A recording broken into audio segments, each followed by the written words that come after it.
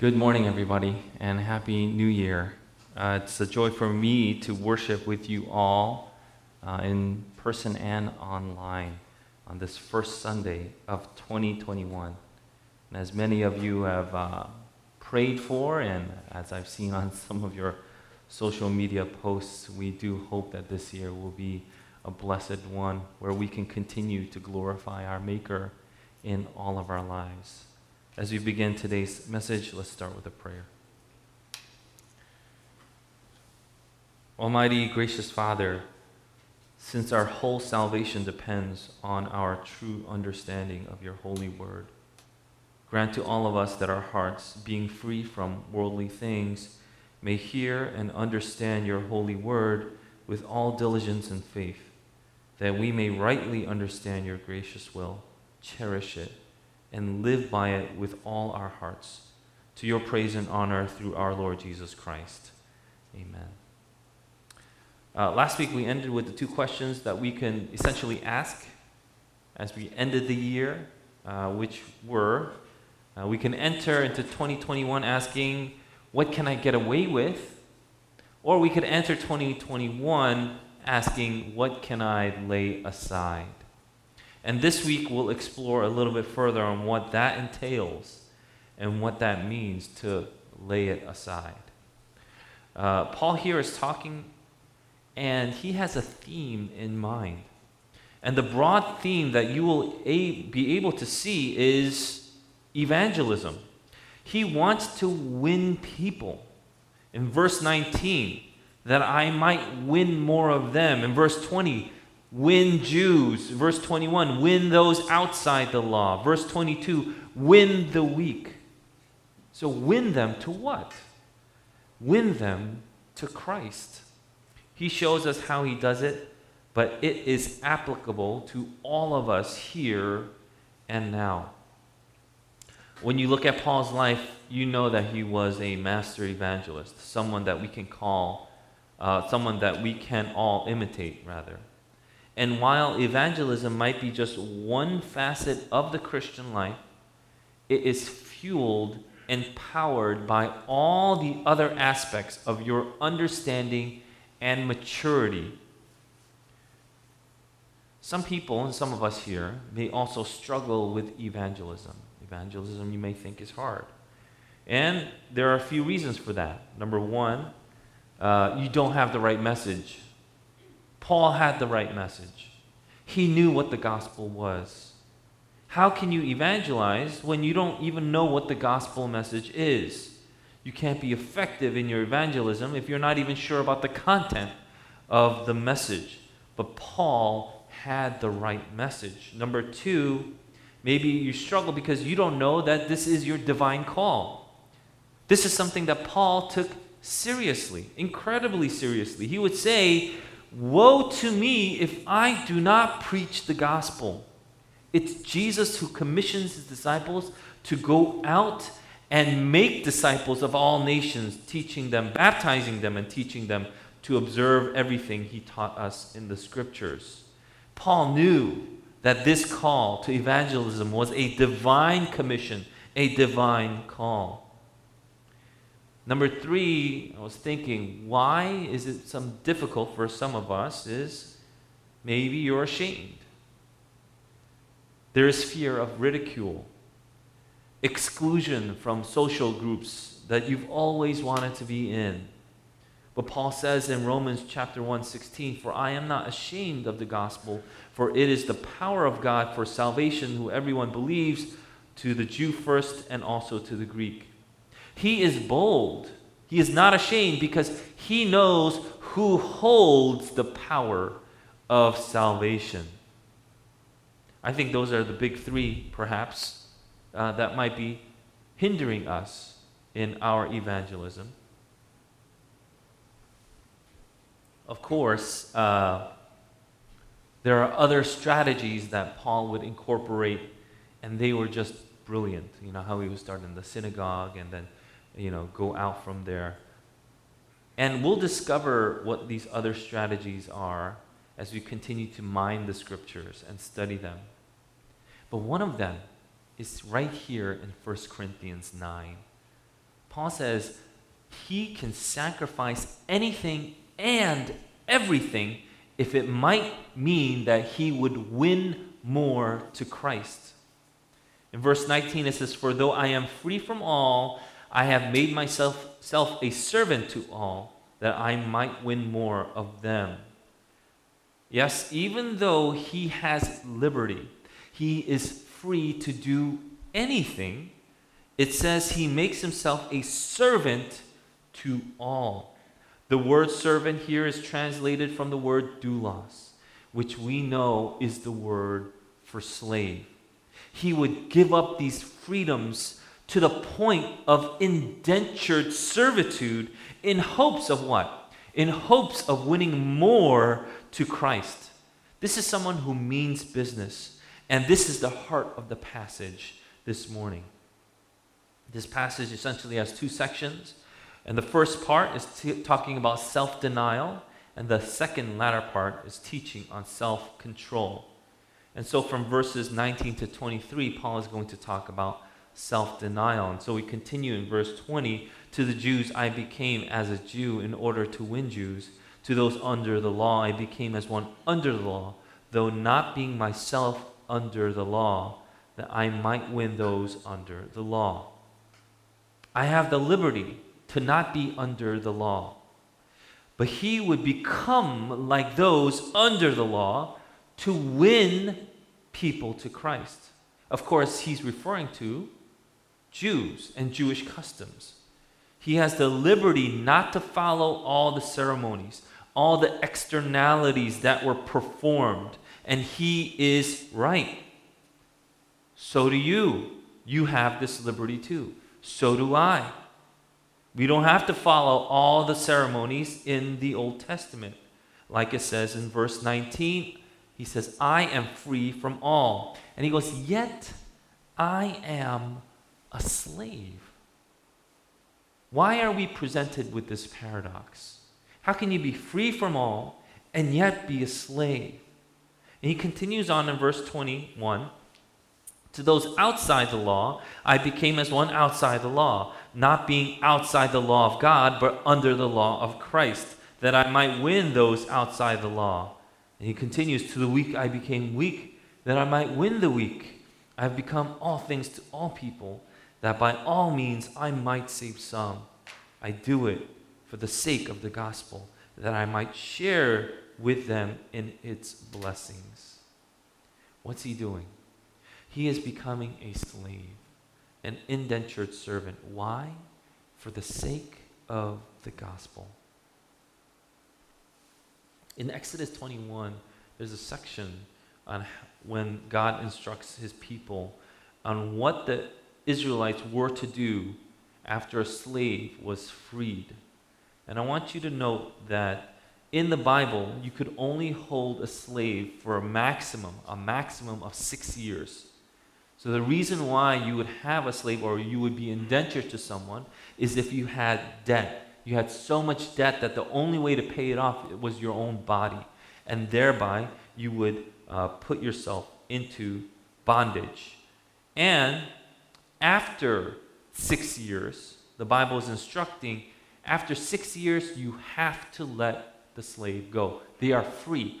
They don't owe you anything anymore. There's no way they can owe you anything more than beyond what 6 years can pay. So after 6 years, you would be completely free. Now there were some of those people who would serve under a master, and they would love their master so much they would not want to go free. To live as a slave under this particular master was better than being free for this person. Why? Well, it says in the scriptures that this slave would say, "I love my master," wife and children, "but I love my master and I don't want to go free." What then would happen, and what the Bible would instruct, is the master would take the slave and then bring him to a doorpost, and he would bore through his ear. That means he would make a hole through his ear with an awl. An awl is a leathering tool which you make holes in. And so you would make a hole and you would have an earring.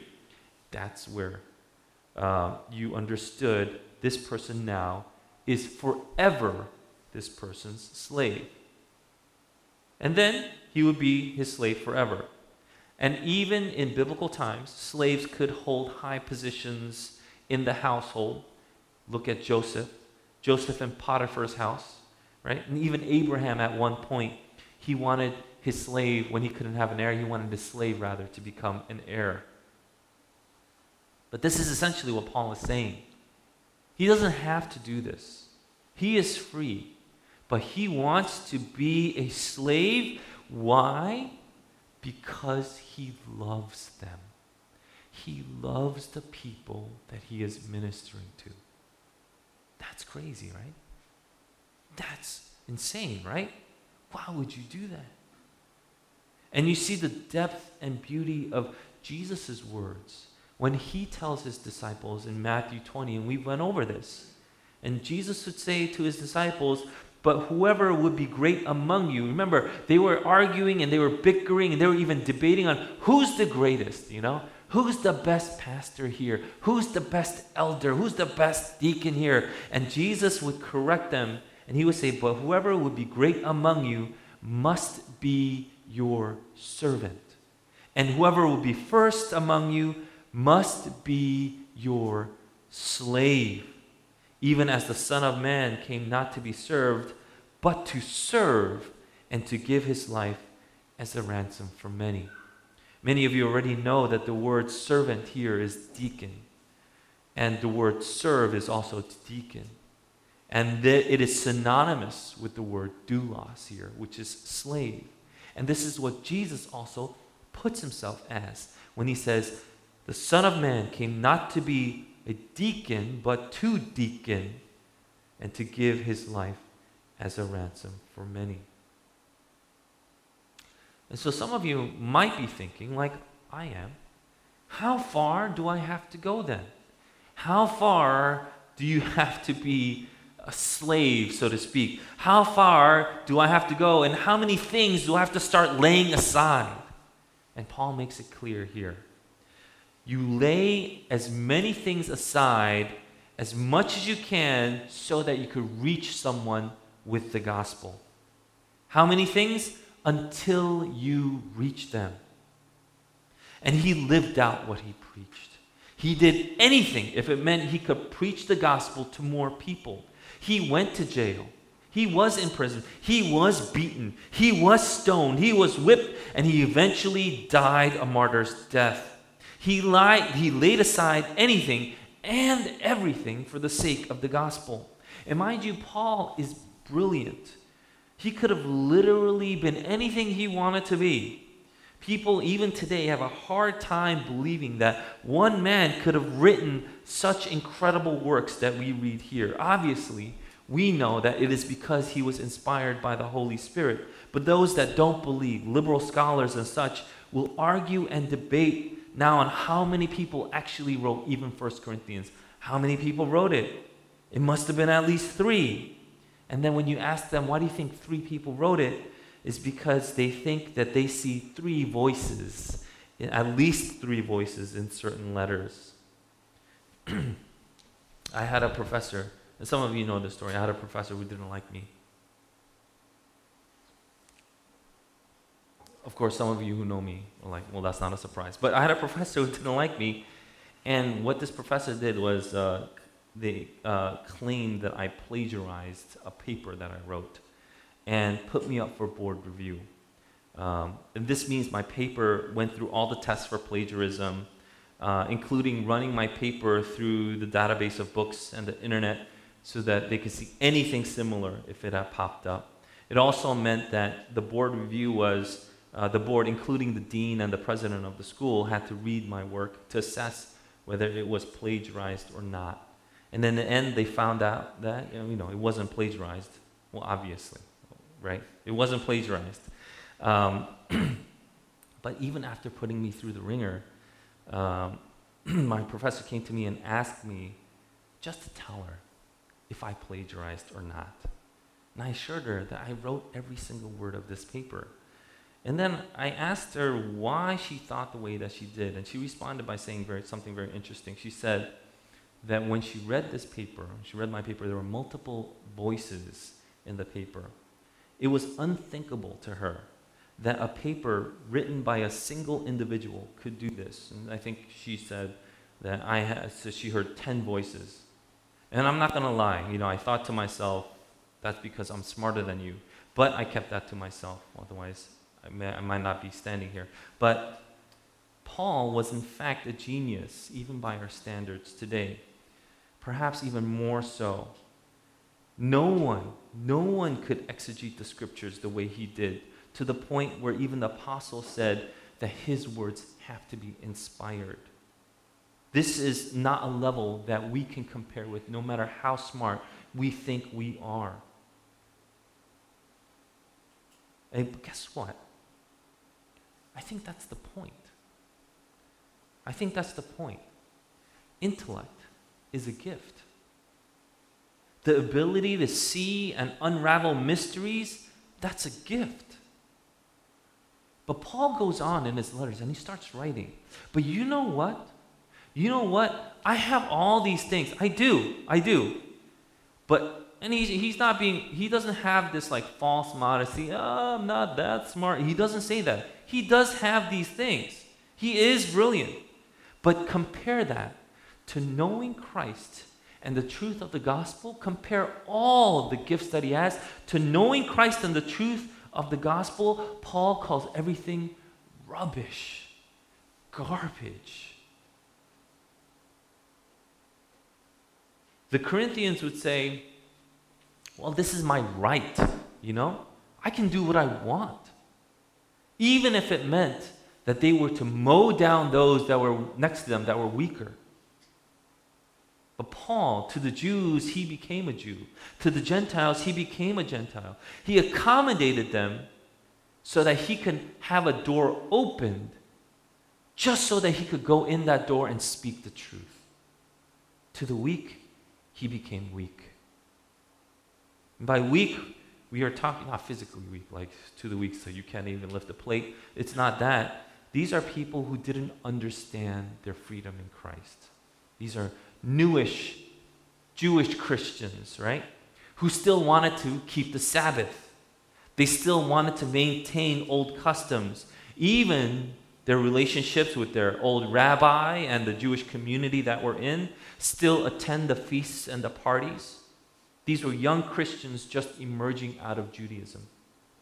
There were also weak, meaning new Gentile Christians who came out from these paganistic rituals and now wanted absolutely nothing to do with them, even if it meant eating meat that was offered up to idols. Anything related to any kind of pagan activity or their festivals, anything that would point even indirectly to a pagan god, they wanted absolutely nothing to do with. And then what would happen? They would turn more and more legalistic. And that's where the question would come. They would ask, is this sinful? Is this sinful? Is this wrong? Is this sinful? Rather than asking, will this make me more like Christ? Will this make me more like Christ? In Acts 15, we see both of these scenarios here at play. There is the Jerusalem Council. And when the Jerusalem Council convenes, they needed to decide on what they should do with the Gentile converts. People were getting hung up on Gentiles being saved. They are being saved. They're getting the Holy Spirit. What do we do, right?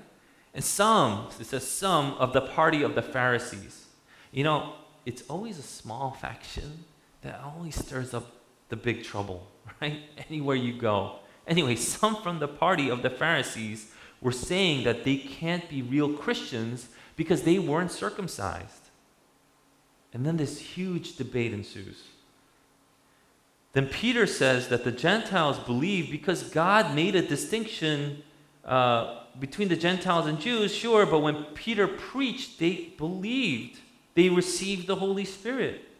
Paul and Barnabas would then tell the council the signs and wonders that God showed among the Gentiles. Remember, signs and wonders were proof to the Jewish nation that God was working. And then when they were all done, it was James who would say, all these things were verified in the scriptures. He quotes Amos, and he says, the things that you have heard are verified in the scriptures. And then he goes on, in verse 19 of chapter 15 in Acts, it says, therefore my judgment is that we should not trouble those of the Gentiles who turn to God, but should write to them to abstain from the things polluted by idols, and from sexual immorality, and from what has been strangled, and from blood. Don't trouble the Gentiles with Jewish customs and laws, but tell them not to do 4 things. And guess what one of the 4 things is? Number 1 is things polluted by idols. It's literally what we're talking about in chapter 9. Food offered up to idols, right? Remember? Paul's like, you have freedom. And James here is saying, well, tell them not to do it. And then you might be reading this and you're like, wait. I thought we had freedom. I thought the weaker person couldn't eat from food that was offered up to idols. And then he continues to go on. Sexual immorality. In any case, like Gentile customs and cultures, they would normalize sexual immorality. Modesty was not a virtue, right? You might be familiar with that as we live in the Western world. Number 3 was things that are strangled. So they would kill an animal by strangling it, not cutting it, so as not to let the blood out. And by not letting the blood out, you could eat the animal with its blood and everything. And then finally, and from blood, right? So why is James saying this? Is James wrong, right? The disciples, were they wrong? The council wrong? Why would they do this? If we have freedom, if we are free from all, indeed. In verse 21, he goes, for from ancient generations Moses has had in every city those who proclaim him, for he is read in every Sabbath in the synagogues. See, there is a point, because what they were trying to do was they were trying to reach the Jewish people. These 4 things would be so detestable to the Jews that when a Jewish person would see someone do this, they would be entirely closed off to hearing the gospel. Do you see where we're going? This is precisely the same reason. This is not contradicting what Paul is saying. This is precisely the same reason Paul is giving. And then there were men that accompanied Paul on his journey. And they took a vow. When you read that, you would think it to mean a Nazirite vow. And a vow or a Nazirite vow would be done out of thanksgiving. Some of you have taken New Year's resolutions. That's a vow. You're like, for 150 days, you're just going to eat clean and healthy for your body or whatever it is.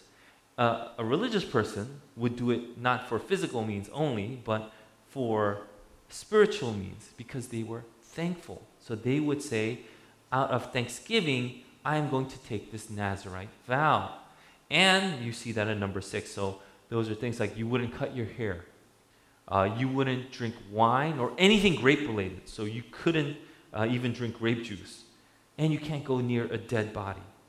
And it was done for a short period of time, like a week, a month, 60 days, maybe 90 days. And 3 people that we know of did it for life, right?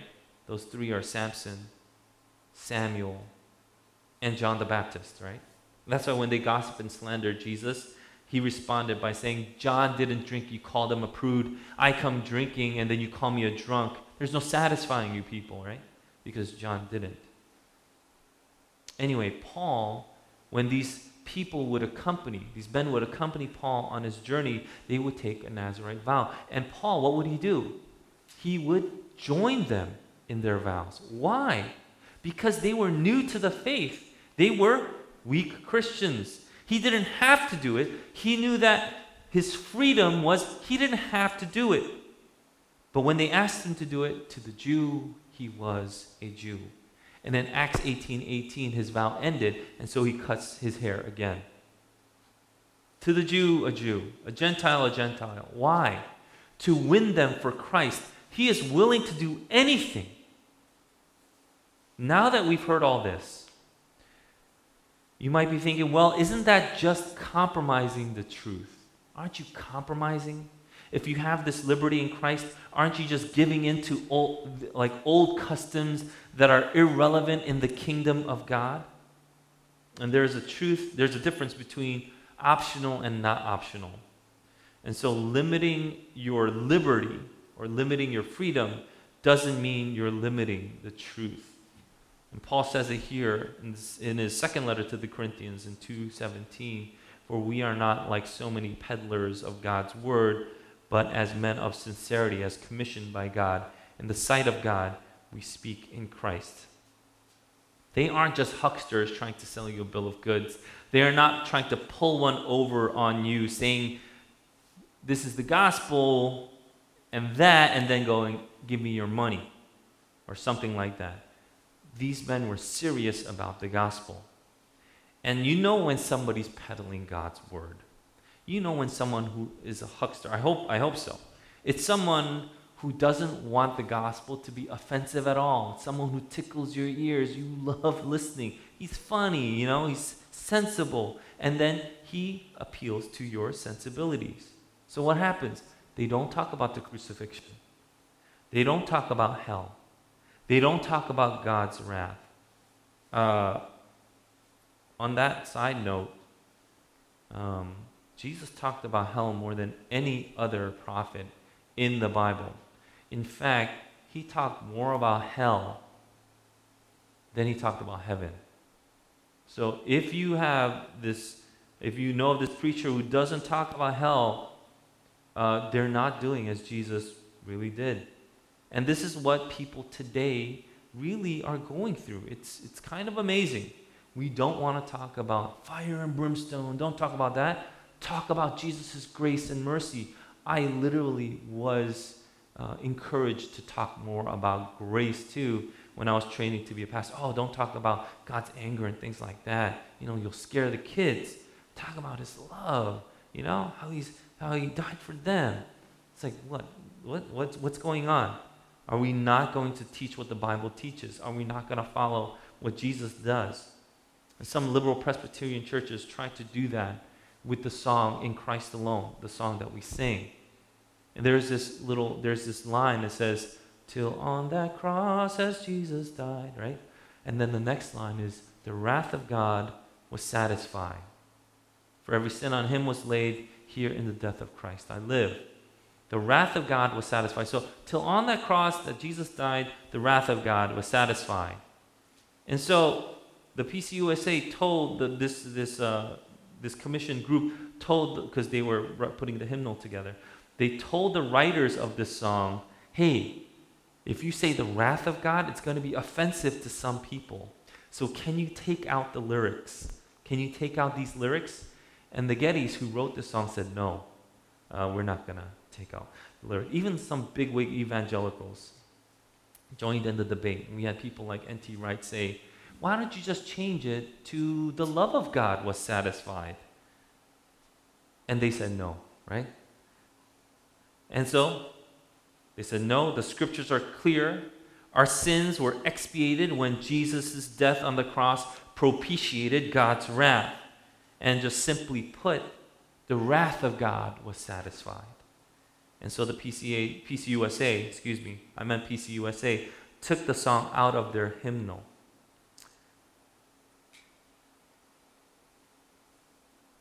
You know someone's a huckster when they don't tell you what Jesus told his disciples, to pick up their cross and follow him. So Paul isn't compromising the truth or anything at all. This is not compromise. What is it? It's condescension. Condescension is when you set aside a liberty to meet someone at their level. And this is what in today's culture might be seen as a little demeaning, because we might think or say things like, don't look down on me, I don't need your charity, right? They might be some phrases that you might be used to hearing or even saying, but you condescend for someone you love. I see our young parents do this for their kids all the time. They've watched Frozen 2 1 billion times. And as bad as that movie is, They convinced themselves that it was a good movie for the kids. Let's go to the unknown, that kind of thing, right? Maybe you liked it because it was entertaining, right? And you convinced yourself it was entertaining, but obviously that's not the standard for what a good movie or story is. There are standards, right, for a good story. This is very basic, right? How was it told? What is the agenda? Where was the truth hiding? How was it revealed? Please teach your kids this as they grow, right? To look for these things in the story. How was it revealed? Gloriously? Unexpectedly? These are the same criteria I have for pizza. I rate the pizza the same way, right? But anyway, Paul was not a people pleaser. He did not compromise. In Galatians 1:10, am I now seeking the approval of man or of God? Am I trying to please man? If I were still trying to please man, I would not be a servant of Christ. Compromise means that he's no longer a servant of God. If someone is offended by the gospel, it is their problem. It's their problem. If you're offended by the word of God and what the scriptures say, that's your problem. If people are offended by church discipline, that's their problem. This is Paul's attitude. He will not set aside the truth for anybody. But if someone was offended by some behavior that is unnecessary, then he goes, I'll stop doing that. I'm going to make that my problem. And to him, it was that simple. A few years ago, not anymore, a few years ago, some of us here really started to get into yoga. And it was even in our building back in Paramus, there was like a little yoga group that was going on. And, I just said, you should be careful because there's literally stances there where you're worshiping the sun. S-U-N, not S-O-N. So there's a stance there that you're literally worshiping the sun. And so, people have done things like, well, I'm not worshiping the sun. I'm just going to be like, hello, sun, in that stance, right? And so people have rationalized that because obviously, the sun isn't a god. You're not really worshiping God. And so, if you were to do yoga, I would say if someone asked me, can I do yoga? It's like, do whatever you want. However, there are people who might see that and be a little discouraged because you're literally worshiping another god which does not exist. Try something else, right? Do something else. Even my wife wanted to do yoga because she got some Groupon or something. So someone bought her Groupon for some yoga lessons. And said, can I do yoga? It's like, well, it might not be the best thing. Might not be the best thing. So these days she does Pilates. And I was like, Pilates? It's like, that stands for Pilate. He killed Jesus. It's like, let's go to Hitler class. But it's like Pilates is obviously the German name Pilates, right?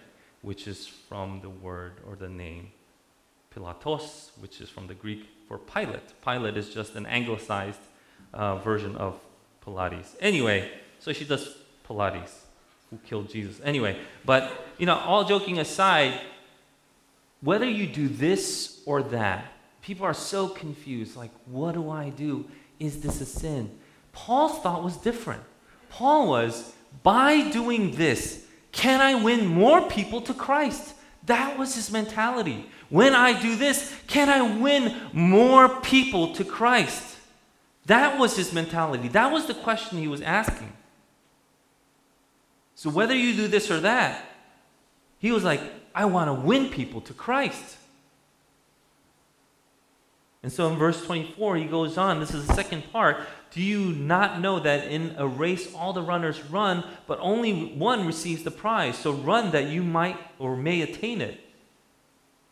Every athlete exercises self-control in all things. They do it to receive a perishable wreath, but we an imperishable.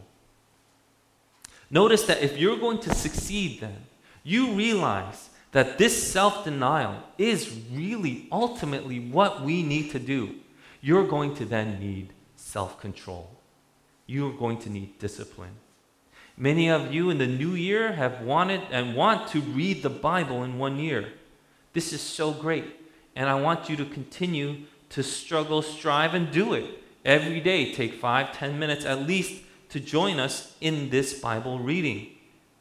Contact Ho Young Lim at hoyounglim@cgsnj.org. and then let them know. And then people in this group are now even sharing Bible app links that you can keep each other in check and things like that. So that's a lot of fun doing that. Some of you want to exercise more, right, in the new year. Some of you want to eat less junk food. Some of you want to lose weight. Some of you want to treat your wife better. I think these are all mine. I'm sure you guys have resolutions too, right? But to achieve this level of self-denial, Paul uses a sports metaphor. Don't you know that? Don't you know that means, of course you know this, right? You know this. Greek life was dominant in Corinth, so they knew all about the games, the Olympic Games, the Isthmian Games, right? Which were held in Corinth every third year, right? Don't you know is a phrase that he has pointed to something so obvious that they should know it so well it should translate well to those in Corinth. They would train, and they would also have to give proof of training. All these conditions would have to have been met, and so that finally when you ran and then you won, you got this wreath, and in a sense you would be immortalized. If I asked you who's the fastest runner in the world today, everybody knows who it is. Who's one of the fastest swimmers of today? You guys know who they are, right? You would, in a sense, be immortalized. So people would train and they would do everything they can so that they can win the prize. And in a sense, they were being immortalized if you won. But we understand, not really, right? You go back 2,000 years, you don't know who won the Olympic Games then. But at the time, it was the highest honor that a man could receive. But as great as that is, as great as this prize is, it is for a physical and perishable prize. There is an imperishable crown that we are running for. So imagine this. So people all knew. They go crazy for the games. They were so excited for the games. You know, at the time, you could even spectate and go into the gymnasium and see these athletes training. Like, that guy, he looked good. He's amazing. Look at him. And they would get so excited because this prize was really great. But as great as that prize is, it's perishable. And there is an imperishable crown that we are running for. So he compares that. What's the race for? What is this race? What is this race? It's to win people with the gospel. It's to win souls. And if you're going to run this race, Paul is saying, run as to win the prize. You can literally see these people training with all that they have every day if you went to the gymnasium. But the people in Corinth were too busy asking, well, is it okay for me to do this? Is this a sin? Is that a sin? And in that sense, they were losing their focus and they were losing losing the focus on the prize. They weren't keeping their eyes on the prize. They were damaging their testimony to their weaker brothers and sisters. If you know what to aim for then, you know you need discipline and self-control. Nothing in life can be achieved without it. You'll never succeed in raising your children without discipline and self-control. You'll never succeed in your marriage without self-control. You won't succeed academically. You won't succeed in your career. You don't break new feats of strengths in your lift. You don't get anything worthwhile without discipline and self-control. And the more worthwhile, the more you would have to be disciplined. You know, our string trio did really wonderfully this past Christmas. I can't say that enough. They played so beautifully, and I hope that you were able to listen to it. But without hours and hours upon hours of practice, you would not have the quality of the notes that came out from those instruments. If you want to play better, you have to practice more. And so Paul first shows us the prize we ought to be running for. How precious is this prize? It's an imperishable, incorruptible, permanent crown. The comparison is made, but if you think about it, it's not much of a comparison. This is not to diminish the value of prizes here. I still have the 2012 football trophy our church won in the flag football tournament. It's in my office. It means a great deal to me. It makes me proud to be your pastor. Just the fact that I know that there's an imperishable crown doesn't diminish my, admiration of the trophy that I have now. But what it does, it puts the eternal crown in the right perspective. Right? I remember recording drills and plays on my phone for you all to later review and practice some more. You guys really worked hard for that. How much more than for this eternal crown? For Paul, he is willing to pay any price. That's what it means. I will lay aside anything so that I can win the prize. In verse 26, so I don't run aimlessly. I do not box as one beating the air. So here, Paul is starting to mix metaphors, but he does it purposefully to show that he doesn't train for nothing. You don't train to run aimlessly or just punch like air out, right? But you run toward the finish line. You box an opponent. And who is that opponent? Verse 27, but I discipline my body and keep it under control, lest after preaching to others, I myself should be disqualified. It's his body. That's what he disciplines. When you want to achieve something, you control the body. When you want to lose weight, you control your desire to eat junk. When you want to gain muscle, you control the body to not give up while you're lifting. There's no athlete competing that gives in to his bodily desires. In fact, the athlete controls his body. This is a basic understanding that even the world has. If you want to succeed, don't let your body control you. You control your body. And now that by the grace of God, we know what we ought to be running for, he is saying, let's run this race for the ultimate prize that is offered to us. As servants of God, we want to hear the words, well done, my good and faithful servant, more than anything else. Don't let your spiritual discipline slack. Otherwise, we'll be fat, flabby, out of shape once we hit the track. There are lives to be won. Evangelism and a God-honoring life just doesn't come by accident. It comes to those who are ready to be used by God. And this is what Paul is saying. And this is what we also ought to do. When we understand this concept, we see that God is teaching and maturing his church so that we also should go after the good things in life. There are great things that God is offering his people because he loves his children. And it comes with understanding self-denial and self-control. And in Jesus Christ, we can do this because we can see what he has done first, imitating him, taking up the cross, and following him. We thank God for the privilege that we have, that while on this earth, we have a mission. And that is to glorify God more than anything. And so let us do that. Let us run to win the prize. Let's pray.